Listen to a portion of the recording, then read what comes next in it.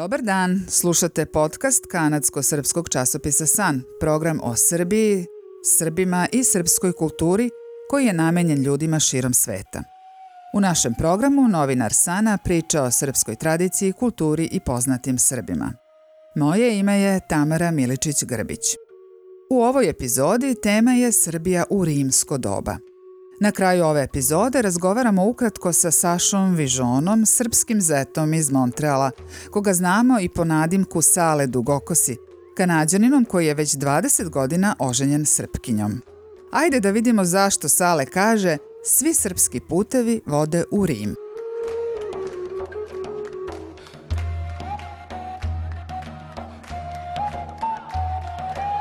Istorija naroda koji su naseljavali današnje područje Srbije na neki način je i naša srpska istorija.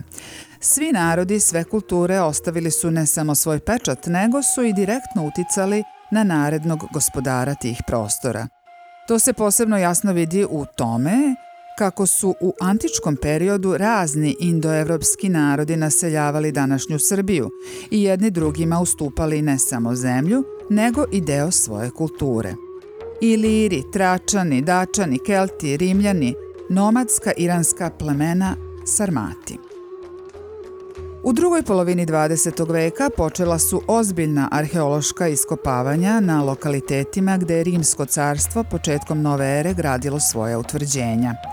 Danas ćemo govoriti o tom vremenu i o najznačajnijim spomenicima rimske istorije i kulture koji su pronađeni na teritoriji Srbije.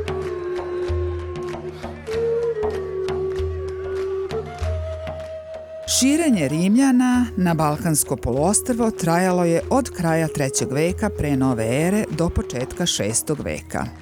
Tokom 3 Ilirsko-rimska rata i 3 Makedonsko-rimska rata Rimljani su pokorili Ilire i antičke Makedonce, posle čega je počeo njihov prodor ka Panonskoj nizi. Početkom nove ere ceo Balkan se našao pod rimskom vlašću. 2 rimske legije su bile stalno stacionirane u Singidunumu, današnjem Beogradu, i Viminacijumu koji je bio kod današnjeg Kostolca na obali Dunava, samo 40 km od današnje granice sa Rumunijom. Iz gradova je podignut i njih je povezivao sistem puteva za vreme cara Trajana, početkom 2. veka nove ere kada je Rimsko carstvo bilo na svom vrhuncu.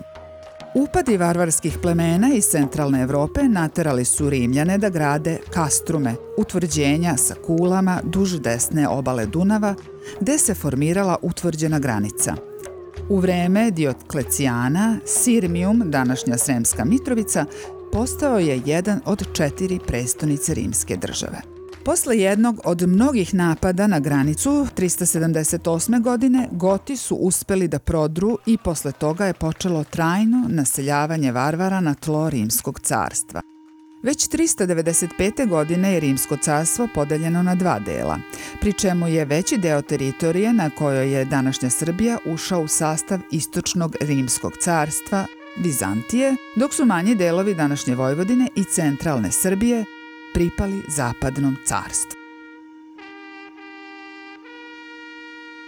Brojni su rimski gradovi i arheološka nalazišta na tlu današnje Srbije, a danas ćemo pričati o najpoznatijim lokalitetima. Sirmium, što je Sremska Mitrovica, Singidunum, današnji Beograd, Viminacijum, Kostolac, tvrđava u Kladovu i Trajanov put i most, Felix Romulijana ili Gamzigrad kod Zaječara, koji je na UNESCO-voj listi svetske baštine od 2007. godine. Istorija moćnog Rimskog carstva se vekovima pisala na teritoriji današnje Srbije. Današnji putnik može mnogo da sazna o toj istoriji obilazeći neke od najznačajnijih i najočuvanijih spomenika tog doba. Krenimo i mi u obilazak.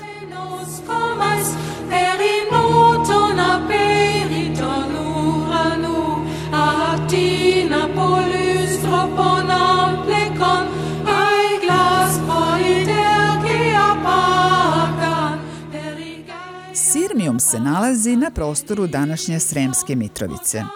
Bio je jedna od najznačajnijih antičkih naseobina na teritoriji Srbije u periodu Rimskog carstva. U njemu je rođeno 9 rimskih imperatora i 8 drugih boravilo je u njemu tokom svoje vladavine. Prvi put se pominje u 4. veku pre nove ere, u vreme kada su ga naseljavali Iliri i Kelti. U 1. veku pre nove ere su ga pokorili Rimljani i vladali su tom oblasti, dok ga Avari nisu konačno preoteli početkom 6. veka, kada je grad bio razoren i spaljen, a stanovništvo izbeglo. Bio je jedan od 4 rimske prestonice, povremeno carske rezidencije, episkopski centar i logor legionara koji su branili carstvo od varvara. U 4. veku se u nekim spisima pominje kao najlepši i najbogatiji grad u ovom delu Evrope. U vremenu kad je grad bio najmoćniji u tom 4. veku, Sirmijum je u jednom trenutku imao preko 100.000 stanovnika, što bi u današnjem vremenu odgovaralo statusu i značaju Londona. U doba carstva je postao glavni grad rimske provincije Donje Panonije. U 4. veku se pominje kao najlepši i najbogatiji grad Ilirika. Najpoznatiji istoričar 4. veka, Amijan Marcelin, nazvao je Sirmijum slavnom i mnogoljudnom majkom gradova. Grad je bio prostran, okružen bedemima i rovovima unutar kojih se nalazila carska palata. Pronađeni su delovi hipodroma, luksuznih kuća i vila ukrašenih freskama i mozaicima, javna kupatila, nekropole, trgovački i zanatski centri. U gradu je tada postojao savršeni sistem vodovoda, 10 metara visoki akvadukt, koji je Sirmijum snabdevao pijaćom vodom sa fruškogorskih izvora. Kanalizacija je također bila veoma uspešno rešena po uzoru na tadašnje velike gradove, pre svega Rim. Ostaci akvadukta bili su očuvani sve do 1908. godine, kada je gradski magistar doneo odluku da se poruši i da se materijal od ovih ostataka ugradi u izgradnju jednog puta. U Sirmijumu je jedno vreme postojala kovnica zlatnog novca. Po jednoj računici u Sirmijumu je za kovanje novca utrošeno više od 2207 tona zlata. Nažalost, taj podatak je privlačio takozvane divlje kopače i trgovce na crnom tržištu, koji su poslednjih decenija 20. veka načinili ogromnu i nepovratnu kulturnu i materijalnu štetu ne samo Sirmijumu, odnosno Sremskoj Mitrovici, već i celokupnoj kulturnoj baštini Srbije. Sirmijum je imao 2 mosta na Savi. Na jednom od njih su pogubljeni tadašnji episkop i njegov đakon koji su propovedali hrišćanstvo, kao i još mnogo stanovnika Sirmijuma. Već od početka 4. veka grad je bio važan hrišćanski centar, tako da je do sada na lokalitetu Sirmijuma otkriveno 8 ranohrišćanskih hramova. U srednjem veku, kada je obnovljen, grad je postao poznat kao grad Svetog Dimitrija, po kome je današnja Sremska Mitrovica dobila ime. Ipak čak je i danas moguće, posle toliko vekova, u onoj meri u kojoj to dopušta prostor arheoloških iskopina koje se nalaze između zgrada, videti ostatke veličanstvenog grada iz doba Rimljana i makar delimično doživjeti njegovu lepotu i slavu iz tog doba. Deo iskopanih spomenika se nalazi i u stalnoj arheološkoj postavci u Muzeju Srema. Otkopavanja Savske palate počela su 1957. godine. Ostaci ove palate su 2008. godine zaštićeni takozvanim laminiranim šatorom. Na površini od 2500 kvadrata je izloženo 250 kvadratnih podnih mozaika. Na mnogim mestima mozaici su u 3 sloja, što govori o obnavljanju carske palate sa smenom vladara. 2014. godine je završena konzervacija podnog mozaika sa predstavom boga Merkura. Prilikom izgradnje bloka gradske bolnice 90. godina prošlog veka pronađeno je monumentalno Jupiterovo svetilište sa preko 80 žrtvenika, što je drugo po veličini u Evropi. Na početku 70. godina 20. veka grupa arheologa i entuzijasta sponzorisana od vlade Sjedinjenih Američkih Država ponudila je opštinskim vlastima Sremske Mitrovice da sagradi potpuno novi i savremeni grad, ali na drugoj lokaciji, da bi zauzvrat dobila dozvolu za iskopavanje Sirmijuma u celini. Opštinska uprava zahtev tada nije prihvatila. Za vreme iskopavanja temelja za novu robnu kuću tokom leta 1972. godine, jedan radnik je na oko 2 metra dubine iskopa slučajno svojim ašovom probio zazidani kožni zamotuljak iz koga su ispala tačno 33 zlatna rimska novčića, koja su verovatno bila deo zaboravljenog i skrivenog blaga jedne bogate sirmijumske porodice.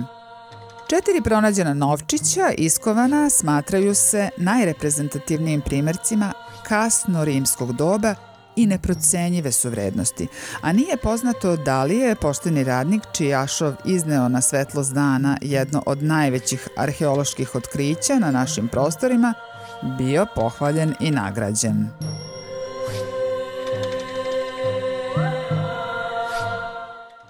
Vaša kuća će biti prodata po ceni koja vama odgovara, garantovano.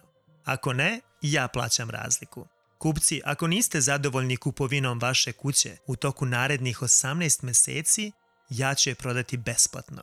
Bez trikova ili praznih obećanja i sa garancijom. Za ekskluzivnu garanciju za prodavca i za zaštitni program za kupca, molimo vas da posjetite našu stranicu www.thepopovichrealtyteam.com ili nas pozovite ili pošaljite SMS poruku.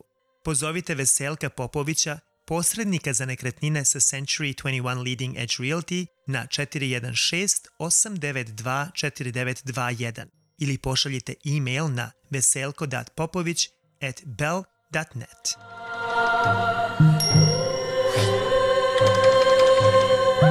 Singidunum. Područje Beograda, prestonice današnje Srbije, bilo je stalno naseljeno još od vremena paleolita. I ostaci vinčanske kulture se nalaze na toj teritoriji na ušću Save u Dunav. Do nove ere ovdje su živela tračka, skitska i keltska plemena. U 1. veku nove ere keltsko naselje su osvojili Rimljani, nazvali su ga Singidunum. Uspostavili rimski antički grad i tu su vladali sve do 5. veka, kada su počeli da ga naizmenično osvajaju Huni, Sarmati, istočni Goti, germansko pleme Gepidi, Vizantija i Avari. 876. godine grad se prvi put pominje pod slovenskim imenom Beograd.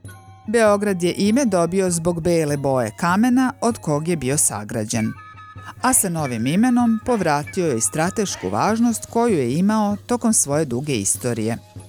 Singidunum je dostigao svoj vrhunac dolaskom rimske legije koju je regrutovao rimski car Vespazijan.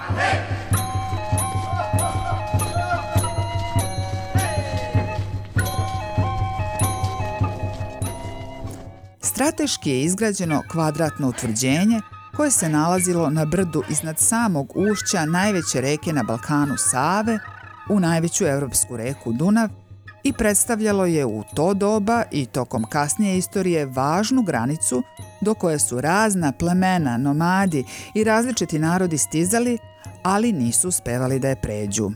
Ostaci kamenih zidova kojima je bio utvrđen i danas se mogu vidjeti.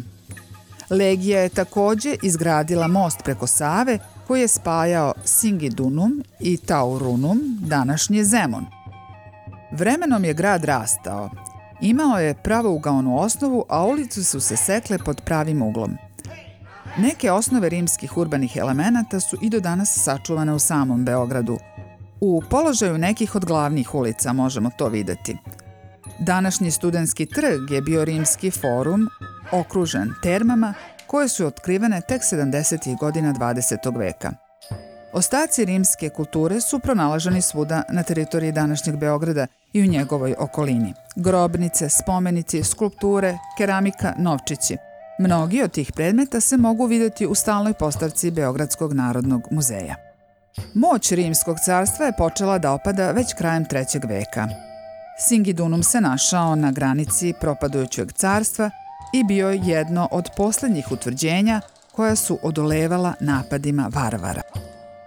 395. godine je Rimsko carstvo podeljeno na 2 dela, a Singidunum je pripao istočnom Rimskom carstvu, kasnije poznatom kao Vizantija. Položaj grada je, kao i do tada, ponovo određivao njegovu sudbinu. Singidunum, a danas Beograd, ostao je ne samo mesto gde se sreću i spajaju različiti kulturni uticaji, već pre svega saobraćajni i strateški ključ Vizantijskog carstva. Huni su razorili grad 441. godine i prodali rimsko stanovništvo u roblje. Grad je u narednih 200 godina promenio gospodara još nekoliko puta. Vizantija, Sarmati, Ostrogoti, Gepidi, opet Ostrogoti i na kraju Vizantijsko carstvo je povratilo grad 510. godine. Car Justinijan I je obnovio Singidunum i tvrđavi vratio nekadašnju slavu i važnost. Mir, međutim, nije dugo trajao i Avari su grad razorili posle samo 50 godina da bi ga Vizantija ponovo osvojila nakon 8 godina. Konačno su Vizantinci izgubili Singidunum u prvoj polovini 7. veka kada su ga opet zapalili Avari. Tragovi nekadašnjeg rimskog grada ostali su do današnjih dana. U velikom barutnom magacinu Beogradske tvrđave, popularno nazvanom Barutana, u oktobru 2019. godine je otvorena dokumentarna izložba Novi sjaj rimskih spomenika. Ovaj redak i veoma raznovrsan fond, inače najstariji i najbrojniji u Srbiji, prikupljan je od osnivanja Narodnog muzeja 1844. godine.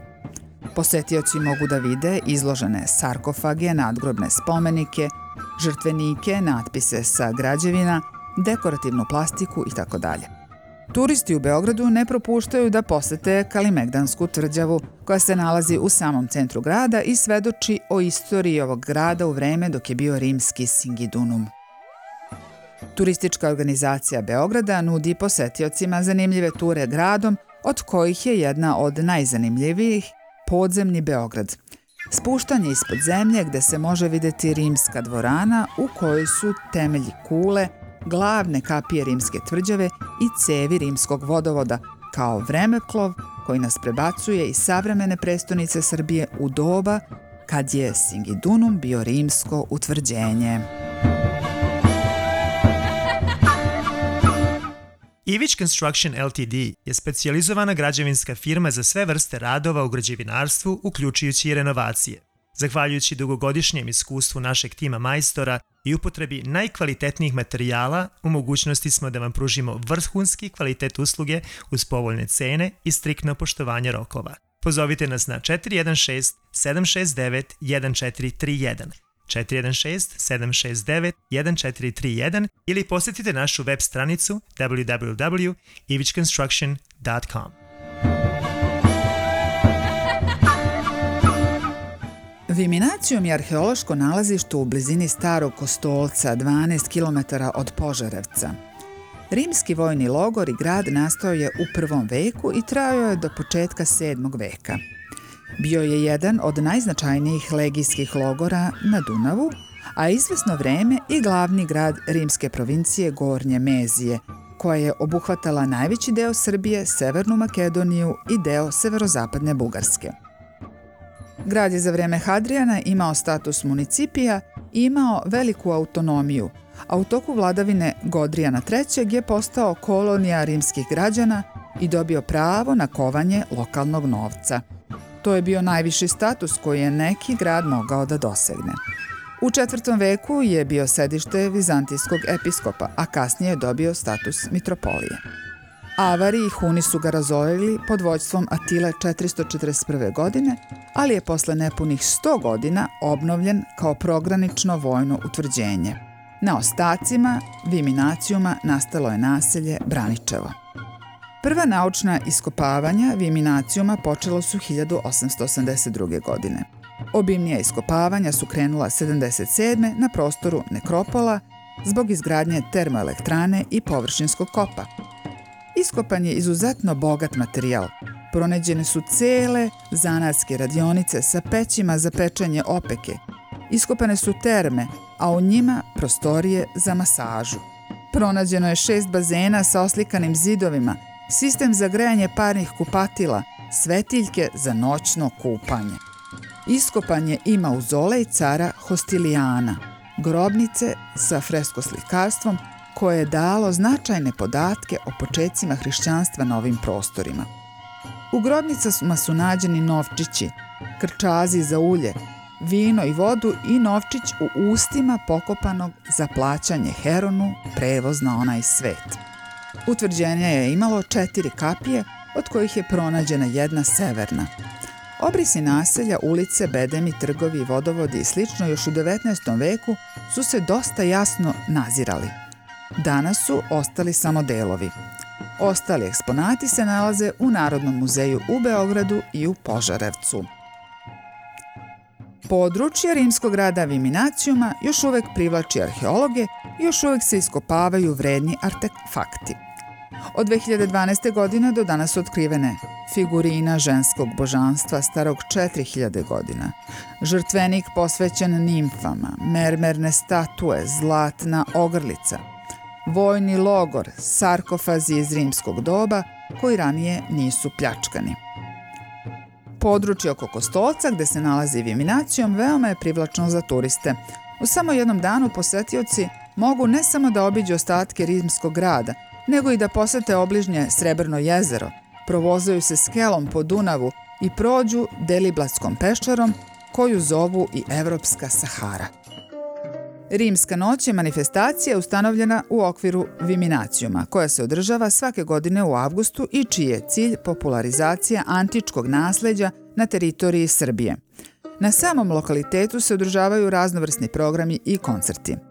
Ali ova se manifestacija ne zadržava u Viminacijumu, nego obilazi sve rimske gradove u Srbiji.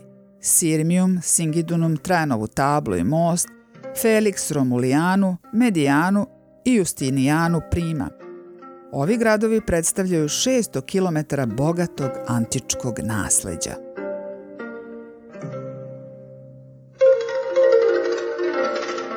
Rimska tvrđava u Kladovu.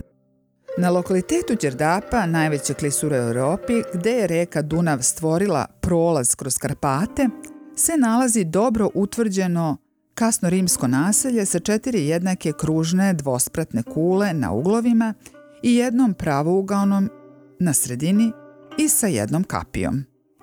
Oko tvrđave je postojalo preistorijsko naselje i kasno antičke nekropole. Lokalitet je nažalost potopljen 1972. godine prilikom izgradnje velike brane i hidroelektrane na granici između Srbije i Rumunije, ali su 2 izuzetno značajna epigrafska spomenika na latinskom jeziku, od kojih je jedan carski, iskopana i sačuvana. To su Dioklecijanova ploča s kraja 3. veka koja se čuva u krugu hidroelektrane Đerdap 1, gde je i pronađen. A drugi natpis koji svedoči da je jedan ugledni građanin u Hadrijanovo doba svojim sredstvima obnovio novu, vrlo oštećenu kriptu, izložen je u lapidarijumu Arheološkog muzeja Đerdapa u Kladovu. Posetite website časopisa San na sanmagazine.ca. Pretplatite se na štampano ili digitalno izdanje časopisa San. Vašom pretplatom pomoći ćete promovisanje srpskog etničkog identiteta, kulturu i tradiciju, kao i obogaćivanje tematskih podcast sadržaja za kanadsku publiku i šire.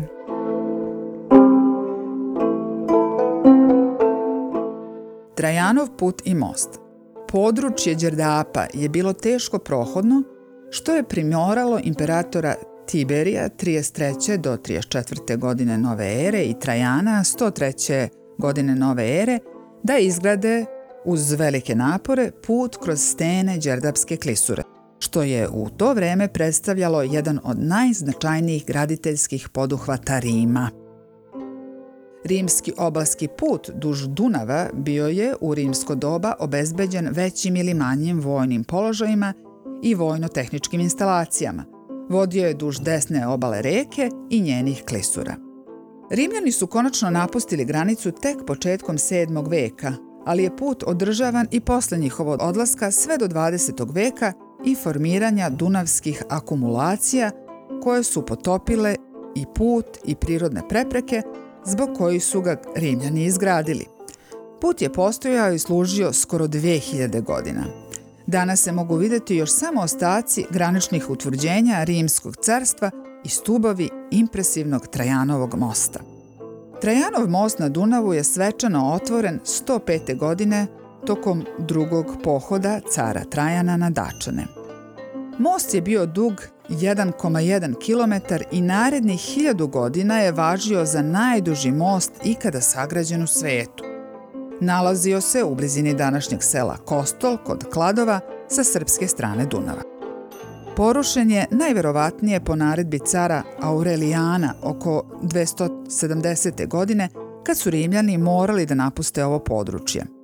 Po nekim izvorima most je srušen samo 20 godina posle izgradnje po naređenju cara Hadrijana.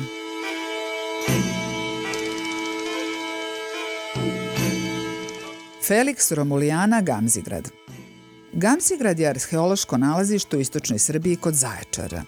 U rimsko doba su se tu nalazile carske palate Felix Romulijane, koje su od 2007. godine i na UNESCO-voj listi svetske baštine. Na tom mestu je bila rezidencija rimskog cara Galerija, Dioklecijanovog zeta, a gradio je sam Dioklecijan kao repliku čuvene Dioklecijanove palate u Splitu.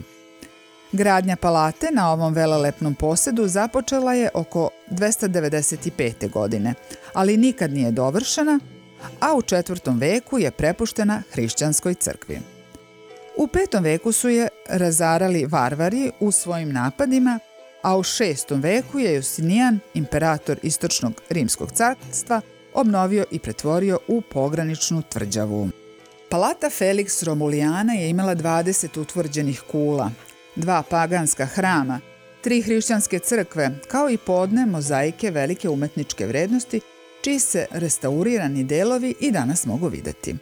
Za tačnom lokacijom grada tragalo se oko 150 godina. U leto 1984. godine je istraživačka ekipa doktora Strejovića u jugozapadnom delu palate pronašla kamen bloka na kome je bilo upisano Felix Romulijana. Desilo se nešto što se retko događa. Ime lokaliteta je iskopano na samom lokalitetu. Turisti iz zemlje i inostranstva, osim posete ostacima carske palate, mogu da uživaju i u brojnim kulturnim manifestacijama koje se ovde održavaju i u prirodnim lepotama doline reke Timok, kao i u odličnoj gastronomskoj ponudi ovog regiona. Tu je i Gamzigradska banja, specijalna bolnica za rehabilitaciju.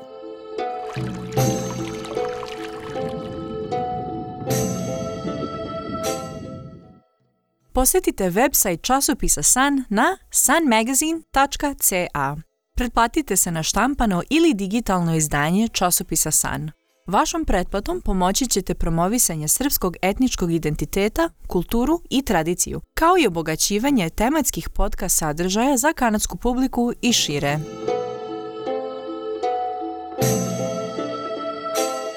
Sada mikrofon prepuštam Saletu Dugokosom, srpskom zetu iz Montreala, koji će nam pročitati svoj esej o njegovom doživljaju Šumadije, brdovitih šumovitih prostora ispod Beograda i kako je on došao do zaključka da svi srpski putevi vode u Rim. Sašin odgovor preveden je na srpski jezik i njegovu ulogu čita Mladen Obradović, glumac i reditelj iz Toronta.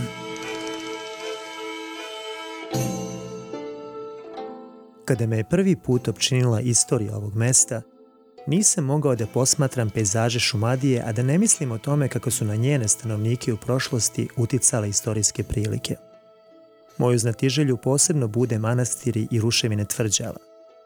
Ali na samom početku moje srpske odiseje ja nisam bio ni svestan u kojoj meri me ovo doživljavanje prošlosti zapravo vodi ka sopstvenim korenima evropskog kulturnog blaga, koje vodi poreklo u našem zajedničkom grčko-rimskom nasleđu.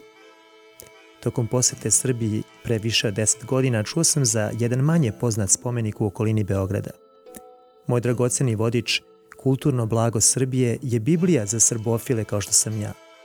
U njemu se pominje nešto što je vredno posetiti u Brestoviku i pošto smo se porodično bili uputili na proslavu žetve u Smederevu, insistirao sam da svratim u ovo mirno selo. Vlasnik imanja nas je uputio na sam kraj Jabukovog gaja, uz blagu padinu pored guste šume gde smo otkrili kamene stepenice obrasle šumskim rastinjem, koje su vodile na gore. One su nas dovele do ulaza oivičenog niskim zidom i do još jednog stepeništa kojim smo se spustili do plitkog kućišta. Prvo smo ugledali 2 rimska luka koja su se nadnosila nad udubljenjima u zidu sa leve i sa desne strane, a zatim lučni zid na kome su se nalazila vrata koja vode u unutrašnju odeju.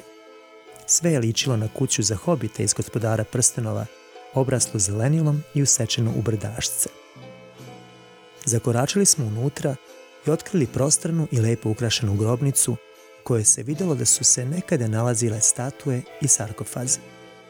Zainteresovala je misterija kojom je obavijena osoba koja je ovako nešto izgradila još u 3. veku i pitao sam se šta li je osjećao prema onima koji su ovdje bili sahranjeni. Kakva ljubav, kakav poriv da se ta osjećanja sačuvaju do večnosti. Otkriveno je dosta činjenica koje ukazuju na to da je to verovatno bio neki visoko rangirani rimski ratnik ili aristokrata i da su u grobnici bili posmrtni ostaci njegove porodice. Izgled prostorije i umetnički motivi otkrivaju da je verovao u stare rimske paganske bogove. A onda sam shvatio, kogod da je bio, taj čovjek je živeo ovdje. On je zaista stanovao na ovakvom mestu i možemo lako pretpostaviti da ga je voleo. Poznavao je njegove šume, hranio se njegovim plodovima i posmatrao kako se ovdje smenjuju godišnja doba. Planirao je da ovdje živi do svog sudnjeg dana, što se vidi iz toga što je ovdje sagradio večnu kuću svojoj voljenoj porodici. U mislima i srcu sam ovo uporedio sa svojim tastom, koji na sličan način voli svoj voćnjak na senovitom brežuljku iza njegove vikendice, ali i sa svakim drugim ko, otkad svane zora i on otvori oči i svojim pogledom obuhvati ista brda i doline i sa ponosom i osjećanjem pripadanja želi da bude sahranjen tamo gdje je živeo. Srbija je nekada bila Rim i Rim je bio domovina. Sirmiju, Singidunum, Viminacijum, Felix Romulijana, Justinijana Prima, Medijana.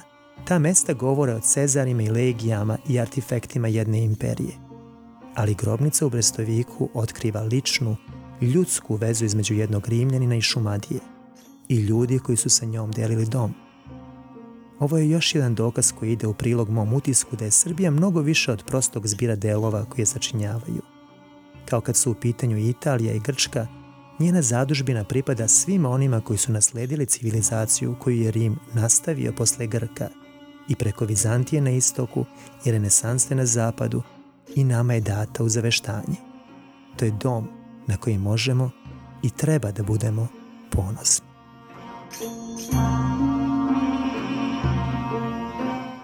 Slušali ste podcast kanadsko-srpskog časopisa San o Srbima i srpskoj kulturi širom sveta. Budite sa nama u narednim epizodama u kojima će novinari Sana nastaviti da vas upoznavaju sa tradicijom i kulturom srpskog naroda. Do slušanja, pozdravlja vas redakcija časopisa San. Zahvaljujemo se državi Kanadi za finansijsku pomoć u realizaciji ovog podcasta.